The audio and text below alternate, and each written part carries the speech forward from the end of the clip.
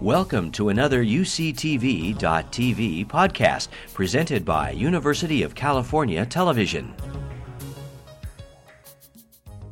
This is a different sort of talk than you've probably seen. Most of these this quarter are probably more on business entrepreneurships. This is a social entrepreneurship, and I think it's a good example of what many of you might be interested in. And if some of you are doing business plans, the business plan competition, it may be a good model for that as well.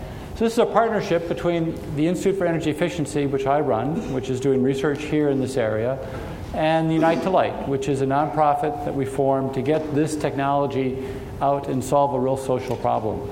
So I'll start off and I'll talk about the technology behind it, and then Claude will talk more about the nonprofit that we formed to do this. And Jacques at the end will talk about some of the volunteer opportunities, and he's been very instrumental in doing the research for new products for Unite to Light.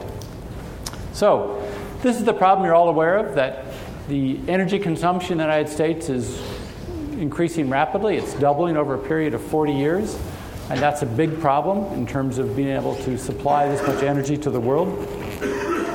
And this is not a surprise. The growth is particular in India and China because of population growth, but also because as people improve their gross domestic product, then they typically require more energy. And so we have this problem of very large amounts of energy being required to keep the world going. This is one solution. In fact, this obviously happens, right? There's a power plant built in the United States, in China, coal-powered power plant every week. And that's necessary. It's necessary in the third world as well. But we can't just keep building more and more and more power plants. We need to become much more efficient, and that's the focus of what we're doing. This is the other problem of building too many power plants, and again, you're well aware of this, but this rapid increase, particularly the last 100 years, in CO2 in our atmosphere, and the effect that has on temperature rise and climate change. So that's the problem we're trying to address. So climate change is one aspect. Just the economic stress of supplying ever more amounts of electricity and power when the sources of that, the hydrocarbons, are being depleted, right? So we're rapidly going through and depleting what was accumulated in millions of years of hydrocarbon in a matter of 100 years or less. That's a problem for our world, and you're all well aware of that. And the impact we've seen over the last year in terms of instabilities in countries that come up, particularly amongst countries that don't have lots of natural resources. And finally, the food shortages, right? So biofuels are great, but if we take cropland away from growing food and use it for biofuels, that makes the problem of feeding the world's population even worse. So that's the thing we're focused on. This is a similar plot to that first one. In this case, it's electricity rather than energy, but it shows basically standard of living by UN Development Index as a function of electricity use. And what you see is all these countries in the world are sort of moving up this growth curve of improving their standard of living. And out here is the United States, and even further out there is Canada. But we're kind of leading the world in amount of electricity we consume per person. So this is what we have to change. And this is what we have to, while you're productive engineers and economists and business people, this has to happen, right? Over the next 40 years, we have to reduce our consumption by something like a factor of 6 without decreasing the standard of living, because most society is not going to be willing to do that, and we're not advocating that. But the issue is, how do we do it? And our focus in the Institute is energy efficiency. How can we make things much more efficient than they are today? It turns out that we waste more energy than we use. So today, if you look at where all the energy goes that we use, something like 60% of it is wasted. Only 40% of it actually gives something useful. And so there's a lot of room here to make much more efficient everything, from cars to lighting to refrigerators. We need to do this in a way that obviously reduces the amount of greenhouse gases going into our air. And we need to extend the use of oil in particular, but other things, uranium, coal, that will be depleted, if not in 50 years, in 100 years. And finally, just make our country and other countries that don't have oil more stable and more resistant towards the problems that come when you send $1 billion a day to the Middle East, which is what we're doing now. So So this is a study from the National Academy of Science, and it shows what could be achieved in their view. And you see with advanced lighting, LED lighting in particular, you can save something like 35%. In fact, this calculation was probably based, as you'll see in the next slide, more on compact fluorescents than it is on LEDs. I think we can do much better than 35%. We can save, much more than that. Other technologies, new cooling technologies, better refrigeration, in particular solid-state refrigeration. So in fact, these two items and this one is a very big focus within IEE and within SEAM. So in this case, we're working on thermoelectrics, which are materials that when you apply power, they heat or they cool. And many of you may have seen these in car seats in particular, or compact beer coolers, things like that. And our focus is making devices that are at least a factor of 2 more efficient than they are today. And that's very useful for solid-state refrigerators. And it's also very useful for just waste heat recovery. Power production is one, but also just automobiles. Automobiles are very inefficient. As you know, if your fan goes out in the car, it overheats very rapidly. All that waste heat we could recover and use to charge the battery. And that's something that's a very active area of research right now. So the Institute was started in 2008, wasn't that long ago. Comprises about 40 faculty and about 120 graduate students. There's 12 research centers and about $40 million a year of research. And that is the biggest single contributor is a new DOE Energy Frontier Research Center that we have called the Center for Energy Efficient Materials. And that's what's spawning a lot of this. And as you'll see in the talk today, a lot of what we're focused on is using new materials or new breakthroughs in materials to get new technologies, new devices, and more efficient devices in particular. We are supported by private philanthropy. A lot of donors have come in, and partners. So Southern California Edison, United Technologies, Sony are some of the companies that support the Institute. The Institute has 6 areas of focus. The top one is lighting. That's run by Steve Denbars. And the focus is making more efficient lighting, but also less expensive lighting. I think you're all aware that you can buy LED lights, but they're pretty expensive, particularly high intensity. I run a group in electronics and photonics. That's to make a more efficient internet, more efficient optical communication, more efficient wireless transmitters for wireless communications. Fred Chong runs a group on computing. How do you make more efficient computers? And together we work on how do you make more efficient data centers. Igor Mezik runs a group on buildings and design. And so those are smart buildings, right, that adapt to how many people are in a room in terms of how much air conditioning or lighting you provide. Guy Bazan runs a group in production and storage. We'll talk a bit about that today in terms of more efficient solar cells.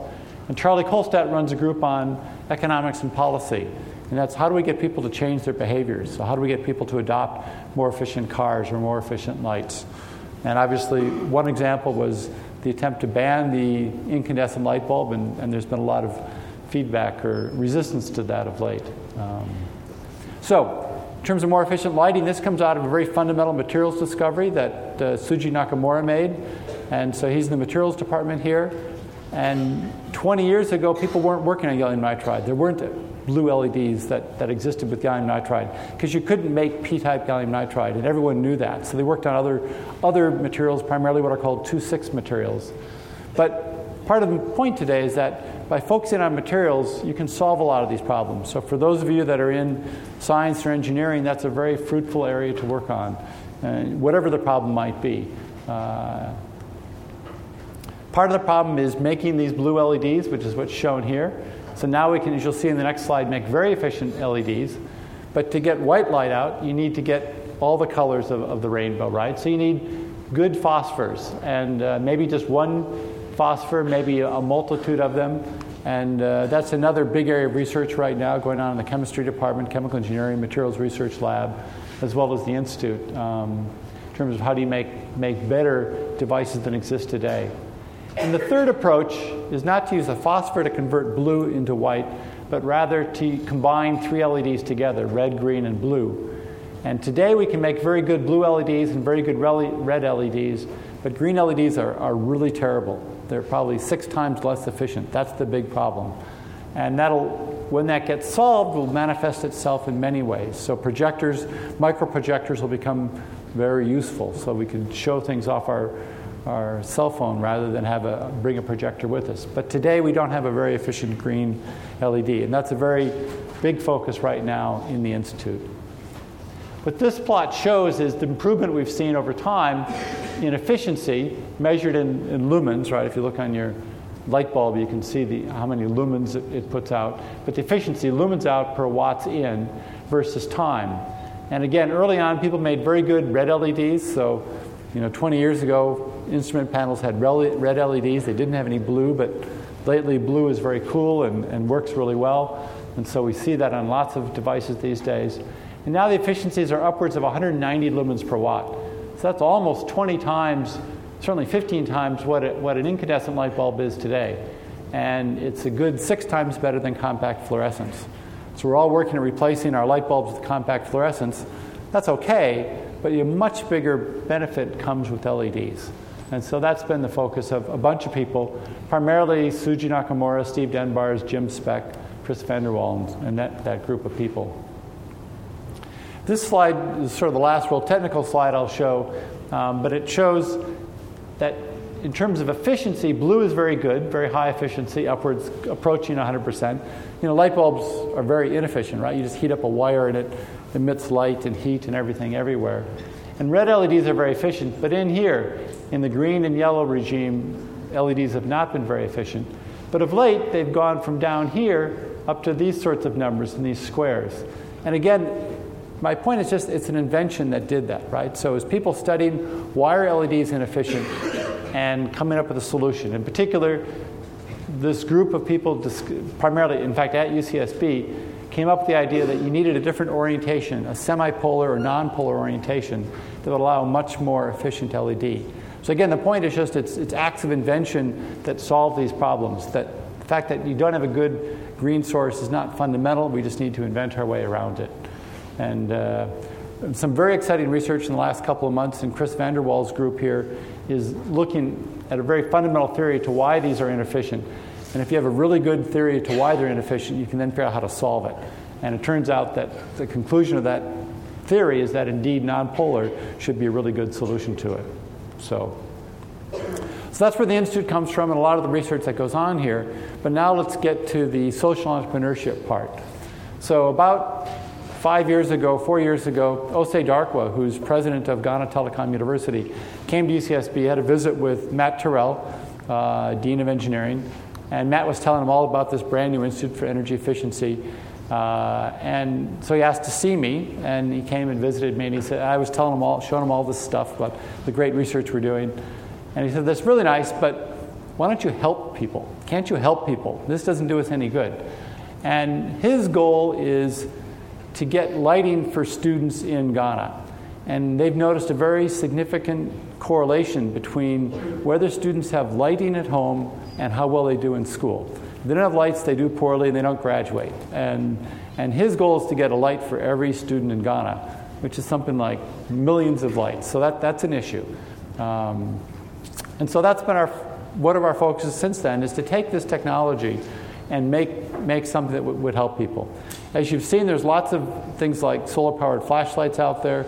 And when we started, and Jacques was very much a part of this, went out and bought every solar-powered flashlight out there, which is okay, and there's a lot of good technology there, but it's a little hard to read and study when you have to hold this the whole time. So we focused on making reading lights, and also just making something that's less expensive than what existed at the time or really exists today. Because if you're going to do this on a scale of millions or hundreds of millions, it has to be inexpensive. So part of the problem is just having lighting at all, but there are other issues. Lighting by kerosene or candles or wood is really expensive, right? It's about $6 a month in most of these countries. And that's a lot more than you would pay for one light bulb working in your home. It's more than 10 times more expensive for them to light with kerosene than it is for you to light your home. And so that's a problem. Another big problem is just burning kerosene puts out lots of soot. It's very unhealthy. The World Health Organization has estimated that if you get your lighting from kerosene, it's equivalent to smoking 2 packs of cigarettes a day. So we can encourage students to learn and read at night, but if you're encouraging them to effectively smoke 2 packs of cigarettes a day, maybe that isn't really worthwhile. So that's the other problem we're trying to solve. And the final one is the fire danger, that millions of people get burned from the fact that kerosene lamps get knocked over and beds in houses and things like this get lit on fire. So Claude here as an example, he has a kerosene light.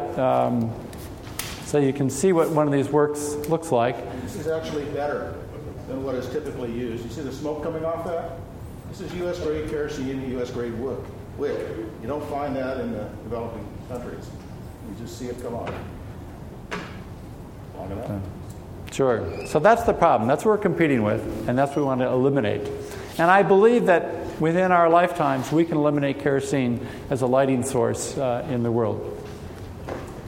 This is a plot. Marty Jenkins is our quality testing guy, and he set this up to look at how much soot comes off one of these things. If you go to YouTube, there's a Unite to Light channel, you can see it, but that's just showing all the soot in just 6 minutes that comes off one of these kerosene lamps. And as Claude says, that's U.S. grade kerosene, which is probably better than you get in most third world countries. So what we have to come up with, our goal here was now to take the best, most efficient LEDs and create a low-cost, portable, solar-powered version of this for education. So the second half of the problem, besides lighting, is how do you recharge this, right? So many of you have an LED keychain light and things like this, or other LED-powered lights from batteries, but that doesn't last all that long, and it's not very good for the environment to keep throwing away batteries. So we're looking for rechargeable batteries, and in particular charging them up with solar cells. And so this is sort of the efficiency of all the different solar cell technology that's out there. In particular, in our research center, we focus on multi-junction solar cells, which are some of the most efficient solar cells in the world, and they're ungodly expensive, so we're not using that. Another big area of research is plastic solar cells, and this is the kind of technology that Alan Heeger won the Nobel Prize for conducting polymers. And that's a very promising, very low-cost approach, but inherently it isn't very efficient. So if you compare these two, if the efficiency difference is, say, a factor of 8, then one has to be 8 times bigger than the other. We were trying to find something small.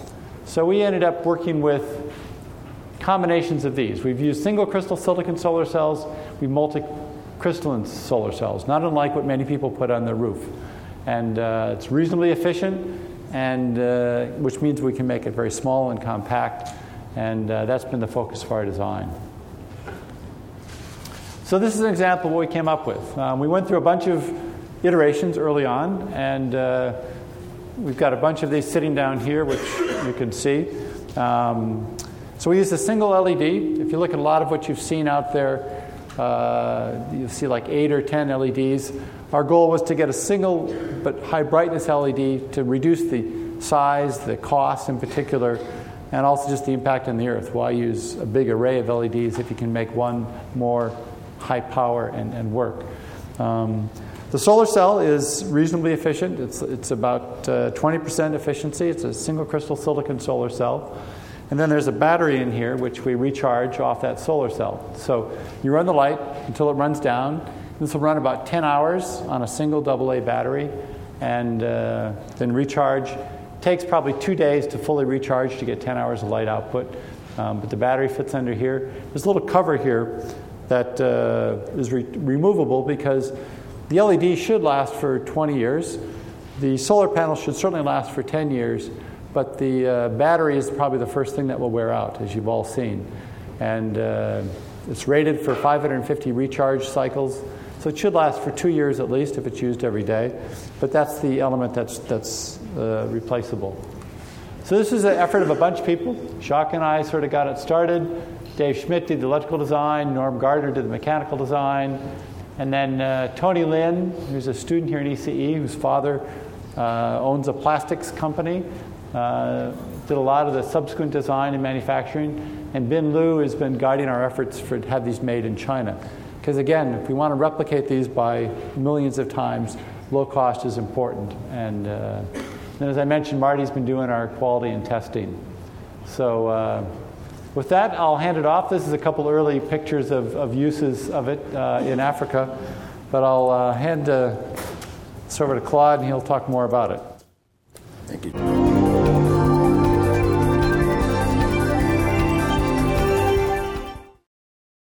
One of the things we try and do at Unite to Light is under-promise and over-deliver. John mentioned to you it takes about 2 days to fully charge this.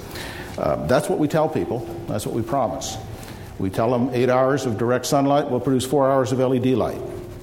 Take this light out, put it in the bright sunlight right now, it'll produce 6 to 7 hours of LED light. You have no problems if people get more light than you promise them. We still make it 8 to 4, though, because we may be able to lower the price a little bit more by going to a slightly less efficient solar panel. Okay. Current price of manufacturing these, well, let's see. We started a year ago. It was costing us $8.50 each to make them. As of today, it's $5.98. We expect to make it even lower.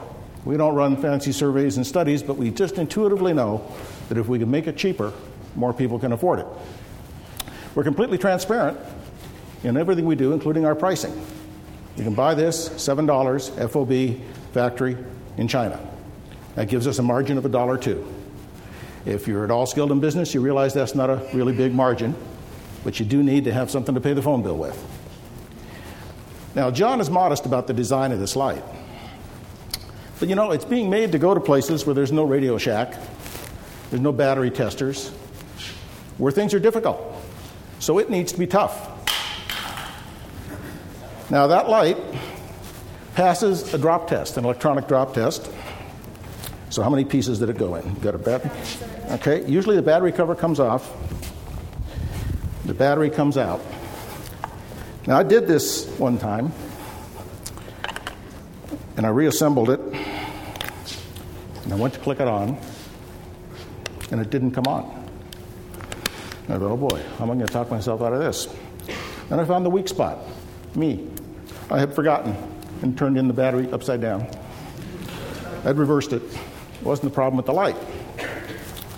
Another thing is, you know, a lot of the country, a lot of the world, when it rains brief and hard. You don't have rainy days, you have rainy times of the day.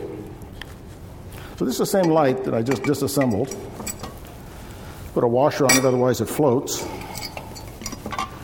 Now, by the way, this light is not supposed to stay on, because immersion is a great deal different than rain. But nobody told that to the light.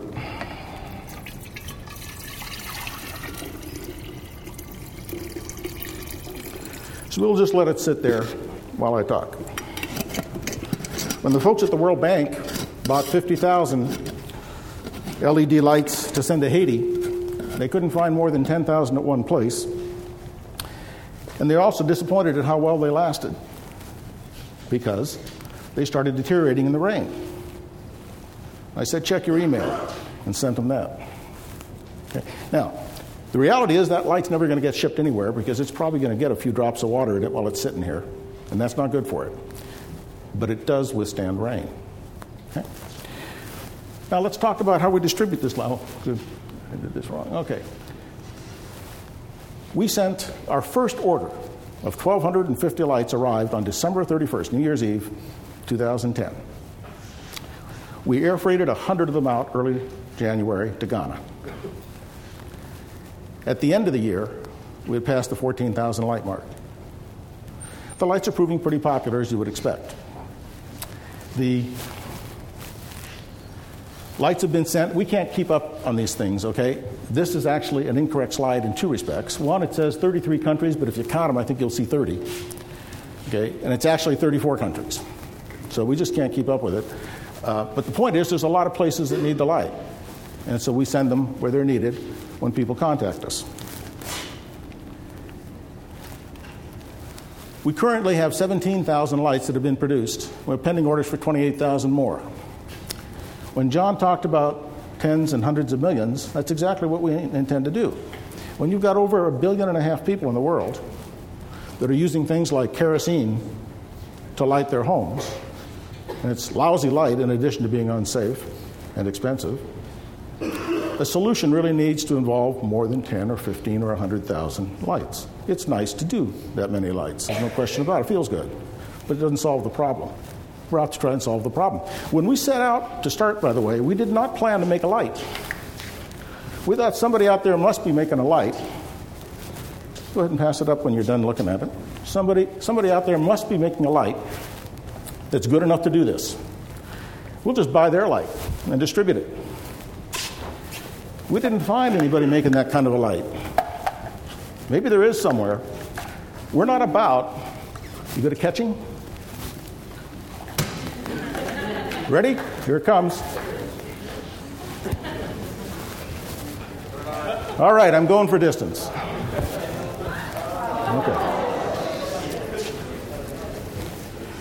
Our idea, you see, we're not out for market share. We're not out to be the light that everybody buys. We're out to have people have light. So if somebody else can make a light that's as good as our light for the same or less money, we'll stop making lights and we'll start buying lights. A little different than your normal company. We're not out to dominate the world or have market share. We look at other light manufacturers and we don't consider them to be competition. They're allies. We're all allied in the battle against darkness. If somebody is lucky enough to be somewhere where they actually have a choice, everybody wins whatever they choose. Most of the people in the world who need these lights don't have one choice, much less multiple choices. Part of the way we intend to scale this up is our distribution plan. Let's say it costs $10. It's actually a little less than that now, but just to make the math easy, let's say it costs $10 to make a light, to ship it, pay any duties or fees, and put it in the hands of somebody in a developing country. If we go out, John and I, and get $10,000 in donations, make 1,000 lights, if we take them out and give them away, 1,000 families are better off, and that's a wonderful thing. But if those people are by and large buying kerosene, no matter where they are, while kerosene can vary in cost, it's expensive. And nobody picks it off a tree or digs it up out of their backyard or processes it themselves. They have to buy it in the commercial marketplace. They have the money for kerosene. They have the money for this light. It varies from country to country. But in some countries, full payback time for this light is in the range of maybe 6 weeks. In some, it may be 2 months. Some may be a little more, a little less. Bottom line is after that, you're looking at just batteries. Okay? You're not going to be able to get rid of all your kerosene with this. There'll be rainy days. There'll be periods when you want another light, anything like that. But you're going to save a lot of kerosene, and the cash payback is going to come quick. Okay?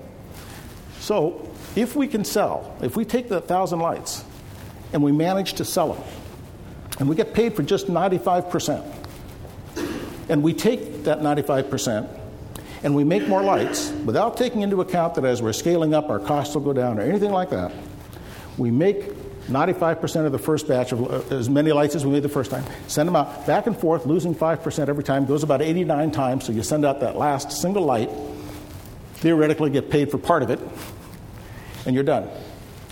It becomes 19,163 lights. That's how we see this getting up into the tens of millions. We do give some lights away. We give away as many lights as we can. There are some people that it's the only way they're going to get lights. But when somebody asks us to give them 1,000 lights for free, we see 19,000 lights. And we think that in the long run, we're going to be able to give away more lights if we can sell lights. Our distribution partnerships are important. One of the key decisions we made going in, and it's proven to be an excellent decision, is that well-intentioned people in Santa Barbara, regardless of how much experience they have and how many years and in how many different disciplines, they don't know how to do business in Kenya or Ghana or Afghanistan or Guatemala or Haiti. We don't. What we need is a distribution partner. We need somebody who's established and respected there, who knows how to do business there, that we can count on there. One of those partners is Rotary International. Now, at your age, if somebody had said Rotary to me, I'd have said it belonged in the same sentence as Buick. Okay, it was great for my dad to belong to Rotary, not something I would have thought about. And I never joined Rotary until yesterday. As a matter of fact, is when I became a member. It's incredible. If you knew more about what Rotary does, you would really like Rotary. You know, Rotary is the organization that has set as its goal the elimination of polio throughout the world. And if you want to know how efficient they are at spending money, one of the world's best-run charities, the Bill and Melinda Gates Foundation, has given them over $400 million to do that. They don't give their money away to people they don't think are going to use it wrong. That's Rotary. Rotary is one of our partners.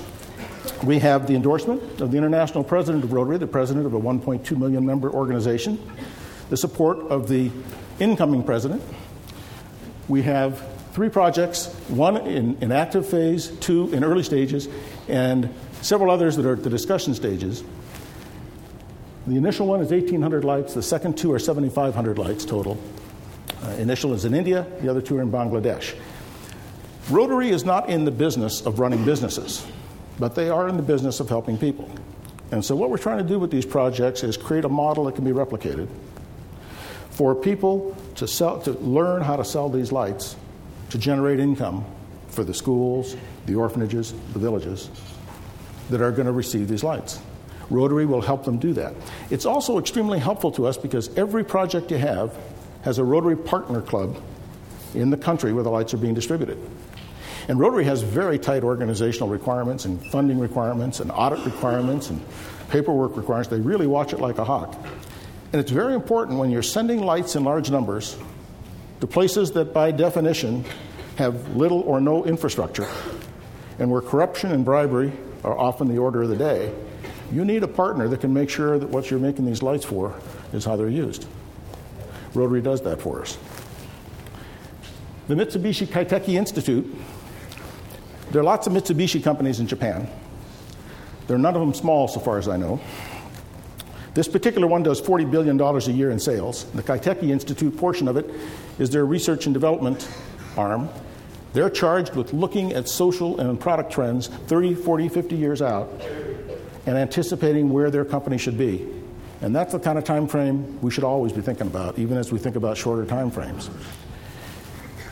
They bought from us enough lights to send 2,000 to tsunami victims in Japan, enough to send 4,800 to developing countries, and there too we're doing a model that we will replicate. Okay, and they have made clear indication that there's more money there as we show that we can use this in a good way. So the last $20,000 we got from them, we pumped it into Rotary projects. So we've created $50,000 worth of Rotary projects with $20,000 of seed money from the Kaiteki Institute, so Rotary gets a $50,000 project for $30,000. Everybody gets leverage, it all works. Direct Relief. We're very proud that Direct Relief is one of our partners. Now, there's a rule in the business world. Nobody lives next to an expert. Okay, I testify sometimes as an expert witness. I've testified more often in Cleveland than in Los Angeles. And the reason is, nobody says this, but the reason is nobody thinks they live next door to an expert. Okay? You almost have to be from somewhere else. We happen to have a world-class charity right here in Goleta, Direct Relief. Not many young little organizations can actually be a partner with Direct Relief. We're proud that we are. When they saw our lights, we had one of our first lessons about what really goes on in developing countries. John and I sat down with them in the hopes that we could get to use their discount airfare arrangements, with air shipping arrangements with FedEx, and they took a look at the light and they said, search and rescue, childbirth kits, medical procedures, things we had not even thought about. We got all of them, except I didn't get the search and rescue part. So I said, help me understand the search and rescue part. And they said, show me a flashlight that can do that. When you're in the ruins of an earthquake building and you need to get something small and bright to see what's on the other side, we'd like to use your light. So now at this point, these lights are in Direct Relief kits that are issued to midwives in training. They're in childbirth kits. Each of these childbirth kits has enough for 50 births. When the kits are done and the supplies have all been used, the light will still be going strong. Those 600 midwives that currently have the lights, when they go back to their home villages with the lights, they will take a Unite to Light entrepreneurial kit with them to help them answer the question that people will inevitably ask, which is, how do I get one of those? The Peace Corps. We have Peace Corps projects going in Burkina Faso, which is a country in Africa. I don't know about the rest of you, but I'd never heard about it until we got involved with them. And Ghana. We hope there to create a model that we can replicate as well. Then there are the smaller distribution partners. They're smaller, but they're no less important. In developing countries, and right now, you're hearing John and you're hearing me, and typically when you're talking, you don't learn anything. You just learn what's already in your own head. You learn when you read or when you see or when you listen to somebody else. And we do a lot of that. And one of the things we learned about developing countries is that men make most of the income. And when men make the income, it doesn't all go to their families. It's not unusual to have as much as 30% or so, sometimes more, that doesn't get to the families. There are stories, and I'll give you one that Nicholas Kristof, a Pulitzer Prize-winning author, has used in one of his books, written with his wife, Cheryl Boudin, also a Pulitzer Prize-winning author in her own right, about children dying in India. I think it was India, maybe elsewhere, let me not say India. Children dying because they didn't have mosquito nets. Mosquito nets cost $5. Their fathers are spending $5 a week at a local bar. Can you imagine spending at a local bar money that could save your child's life? But when women make money and when women control assets, 100 cents goes to the family. The stature of the women is improved. The livelihood of their kids, the birth rate goes down, education level goes up. All these good things happen the more women make money. So we are very interested in encouraging operations where women can grow assets and can make income. Solar Sister is an example of this, run by a lady named Catherine Lucy, lives up in the Northeast. She calls her business a business in a bag, or Avon Comes to Africa. In Uganda, a woman comes to her, she gives them a cloth bag, it's got like 8 or 10 lights in it. Different kinds of lights, one of them is ours, the others are different people's lights. Lady goes out, sells lights. The ones that sell best, they come back and reorder. Business in a bag. Over 130 of them doing that last time I checked. I think the number is going up all the time. That's in Uganda. Destined for Grace is a local operation. A couple of young ladies here in Santa Barbara decided they wanted to support a school in Haiti. They opened 2 thrift shops. All the proceeds go toward these schools. They've made a couple trips. We're also selling our lights. One of the things we do in the United States is we sell our lights at a significant markup, $25. And the reason we sell them at $25 is because if we're going to sell them to people who want to support us, but for whom the light is a convenience, not a necessity, we've got to get enough money to pay for the light we give them and to make some more lights. And so people are fine with that. So they sell lights at $25, and lights go to Haiti. The Flying Kites Leadership Academy in Kingapoop, Kenya. 100 kids, 50 of them live on campus, 50 of them off campus. Every one of these kids is an orphan. Parents killed in genocide, or they've been abandoned or they've been abused. The kids off campus were not progressing as fast as the kids on campus, and a large part of the reason was because the kids on campus had a generator. As John mentioned, when kids can read and study, they learn more. In the developing world, it is a huge deal for parents to let their kids go to school, period. It takes them out of the fields during the day. When school is not in session, they go back to work in the fields. Their time to do anything education-oriented outside of school is at night. They need light to do that. Flying Kites, we sent them a gift of 100 lights. Then a donor came up about another 250 lights because people in the villages around were asking whether they could buy some lights. So we're hoping it'll be a revenue model for that school. They're also the only place I know that has a lending library that when you borrow a book, you get a light. They lend lights with books. What's the use of borrowing a book if you can't read it? It's the only time of day that you're going to have the chance. The Nomad Foundation. This supports the exact kind of group you would think, nomads. Okay, in Niger. Some things about the nomadic population that I'd never known. I mean, I thought nomads are always on the move. Well, that's true, they are. But every single nomad in the area of Niger crosses a particular point twice a year. It's a crossroads on their travels. Now, they don't like being around other people. These folks are digging wells, and they deliberately dig wells, small wells, so they can't support a lot of people because the nomads don't want to be around a lot of other nomads. So better to have 10 small wells than one big well. But can you think of somebody who could get more benefit out of one of these lights than a nomad? You strap it to the camel while you're walking during the day, and you use it at night. That's another thing about these lights, by the way. They don't care where they are to get a charge. Sometimes people say, gosh, I'm worried it may get stolen if I leave it on my roof. I say, well, what do? You work in a field? Yeah, let's take it with you. It doesn't care where it is. And what's more, if you don't have a pocket, put it around your neck. Angle it just right, it'll charge as you walk. Okay? No problem. Now, as the nomads cross those 2 points every year, there are local women, often nomadic women who have come off the road, so to speak, and are living in villages, are selling them lights so that they can improve their standard of living.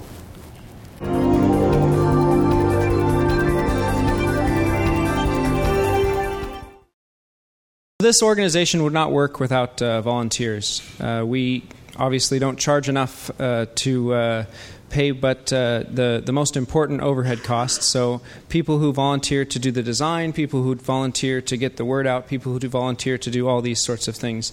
And if that's something that maybe sounds interesting to you, we've got a few things that we're looking for.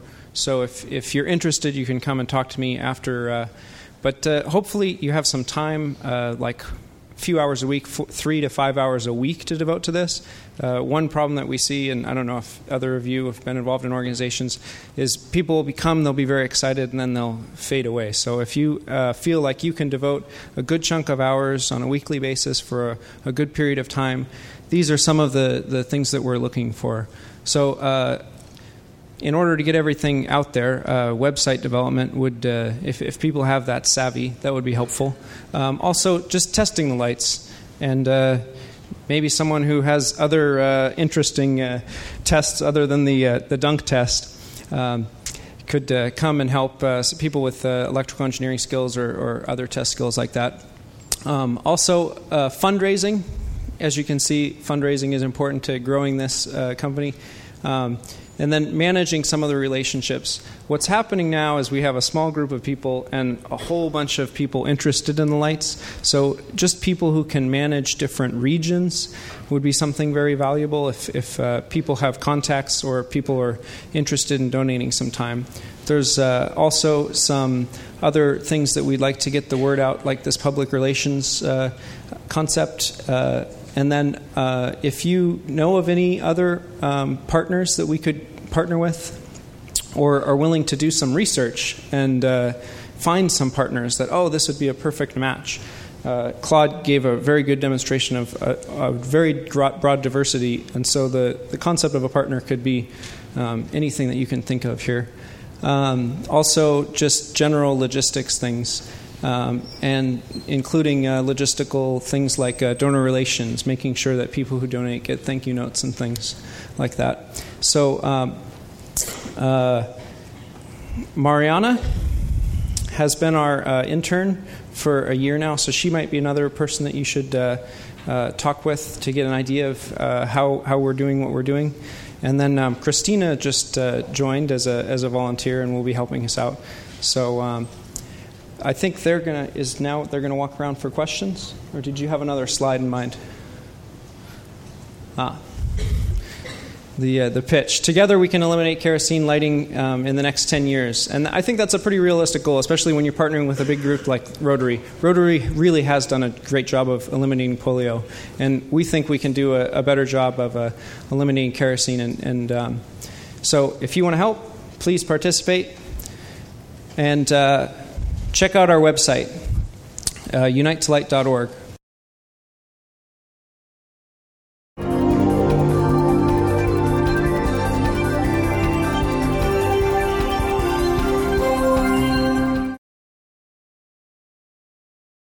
I was wondering if you could talk about your distribution channel. Is there any alternatives to production in China? Maybe not price comparisons, but other benefits as to distribution. And why did you choose to distribute through NGO partners instead of yourself? Okay. Let me do it. So we started with manufacturing in Taiwan. So that was the first units were all made in Taiwan, and we qualified them and went through lots of tests and just running lifetime studies on them. And then after that, we were pushing them hard on price, and we switched, brought a second manufacturer up, one in China, which has now been qualified, and that's working very well. So we have two suppliers. We tried to get a third one in India because obviously there's a huge need in India. And if it's manufactured there, then you don't have to pay customs, right, to bring it in. That has not worked out so well yet. I guess we're still hopeful it will. A lot of countries have asked if they could make them there. And I think the general thought is it probably doesn't make sense to make LEDs in a third world country. It's a very expensive process. You need to have a lot of volume developed at that point, or even to make solar cells. But maybe the assembly aspect could be done in these other countries. But our pushback so far has been get to the point of volume, prove that there's a real need before you spend the money to buy the parts. So like one of the reasons this works is because there's a seam sealing unit that seals the back piece of plastic to the front piece. Okay, I don't know what it costs, $5,000 probably. At least get to the point where there's enough volume in that country before doing it. But we're happy to give the design or even just ship parts directly to any other country that wants it. Before you can start distributing, before you start manufacturing in another country, and it is ultimately our goal, we'd love to see these manufactured as close as possible to where the lights end up, because then you're creating jobs as well. But the number of things that you need a volume that is enough to do it. It needs to be proven and sustainable. You need infrastructure that will let you have people that can do it, that can get to work reliably, which means transportation, whose child care responsibilities are not going to prevent them from getting to work, which means health care and schools. And then you need a place that's secure to hold parts and manufactured inventory, and then you've got to be able to ship into and out. Need a lot of things. But any place that comes close to meeting those things, we're happy to do. With respect to the distribution aspect, why NGOs? We haven't limited it to NGOs. Okay, we will consider a distribution arrangement with anybody that is established and respected in the area where they want to distribute the lights, that will tell us what their markup is. We understand the need for a markup, okay? And we don't tell them what price to charge, but we put it very simply. We're not working as hard as we are to bring the price down so they can charge $30 for the light. It's just that simple, okay? So we've got to be comfortable with the markup. They've got to be non-discriminatory in the distribution of the light. There are a lot of places in this world where things like education are rationed, particularly boys get it more than girls. And while we don't expect any society to change its way of doing things just because a bunch of people come in with lights and good intentions, we at the same time expect them to respect ours. So if there's a village with 100 students, 80 of them boys, 20 of them girls, and only 40 lights get there, they're going to 20 girls and 20 boys. We'll get the other 60 as soon as we can. They've got to agree to that. Anybody that meets those criteria. We have fundamental Christian organizations, which are very big in a lot of the developing world. We have individual entrepreneurs. We have one company that uses our light as a low-cost, entry-level product for commercial products that they sell and systems that they install. Have individuals, whatever. Anybody that meets those criteria, we're willing to talk to. Did you go through a couple prototypes to get the more than a couple? The desk lamp idea and the especially the twisty light where you're saying like search and rescue is invaluable. So can you kind of comment on that? Those kind of two parts were parallel. So the guy Dave Schmidt was doing the electrical end of it, and so that was actually made in a piece of wood. He hollowed out with a lathe, an end mill, a piece of wood, and mounted all the parts in there to kind of get a sense of it. Because the first time you try and do plastic parts, it's a cost of probably, minimum $5,000. And so early ones were just using, any way to do quick turnaround. One nice thing about the electrical design, by the way, is at the time, everybody, if you looked at like a BOGO light at the time, they had 3 batteries in there. And they have 3 batteries in there because you need 4 volts to drive a blue LED. That's pretty much inherent. But the big cost of that unit is the battery. And whenever batteries run out, you never know which one it is, and so you have to replace all of them. Particularly in a third world country, they don't have battery testers. So we wanted a design that just would multiply the voltage off a 1.5 volt single AA battery to get up to the 4.5 volts you need, and do that inexpensively. And so we went through a few different electrical designs to do that, and a few different mechanical designs. So one valuable part, again, for all of you starting companies, is what Jock did, which is he bought everything out there you could. Bought a couple units of every solar-powered LED light out there, and we looked at them all. And again, it's what Claude said. If we could have, at the beginning, in fact, I was hoping we could just buy someone's light. But there really weren't any reading lights out there. And they're all relatively expensive. And we all looked at them and said, this has got 9 LEDs or 3 batteries and big solar cells. I mean, at the time when we started this, most of them were selling units this big. And you know that the cost of that's proportional to how big the area is, right? So we tried to come up with a low-cost design. Our manufacturers are ISO certified in terms of quality, but they also have human rights compliance in terms, we are not going to be an organization that finds out it's been trying to do good things, and it turns out that you've been relying on a foundation of people doing bad things to other people to bring the price down. Okay? Working standards, labor conditions, wages, these are all internationally monitored and meet the standards. I was wondering if you guys have a marketing team that's working on the Tom's Shoe model with this, or if you guys have done anything based off the Tom's Shoe model. I mean, I would buy that light, and that would give 2 lights to someone else. I feel like there's a lot more people in this room that would do that. Are you guys exploring those channels, mass marketing it? Yes, we're open to it. We've tried it a couple times. It hasn't come together. Sometime in this coming year, it probably will. We've approached a couple companies about it. You mentioned that you distributed 17,000 lights and you had orders for 28,000 more. I'm wondering, what's your capacity now, and how do you see? Is it if tomorrow somebody came and said, "I want to buy 1 million of these lights," what would be the time horizon, or what would be the barriers to? 100,000 lights would take us 45 days. 1 million lights might take us 90. So it can scale up that quickly? That quickly. Maybe even faster if we needed it to. And matter of fact, I kind of left something out when I talked about the 28,000 lights on order. One of the things we're developing is a safety stock arrangement. Essentially, the manufacturer, once we hit 15,000 with this manufacturer, for every light they make that we pay for, they will make another light that we will pay for eventually, but not yet. But it'll just sit there. So the next time the World Bank goes out looking for somebody, or USAID goes out looking for somebody that can give them 50,000 lights, the answer is going to be, here they are. In particular, Claude's talking about disaster relief, right? Yeah. So the reason we sent 2,000 lights to tsunami victims was a day or two after the tsunami happened, Mitsubishi called us up and said, could you send 2,000 lights to this island off the coast of Japan? And we did. They were ready, and we did it. And same thing with Oklahoma. I think after the tornado, yep, we sent lights there. Again, disaster situation. So we'd like to build up enough that if something, unfortunately, a major earthquake happens, a major hurricane, whatever, we could send those into the victims in that. So, in growth, what's your bottleneck right now? Distribution. We need more distribution partners that buy bigger quantities. One of the things we need is regional distribution.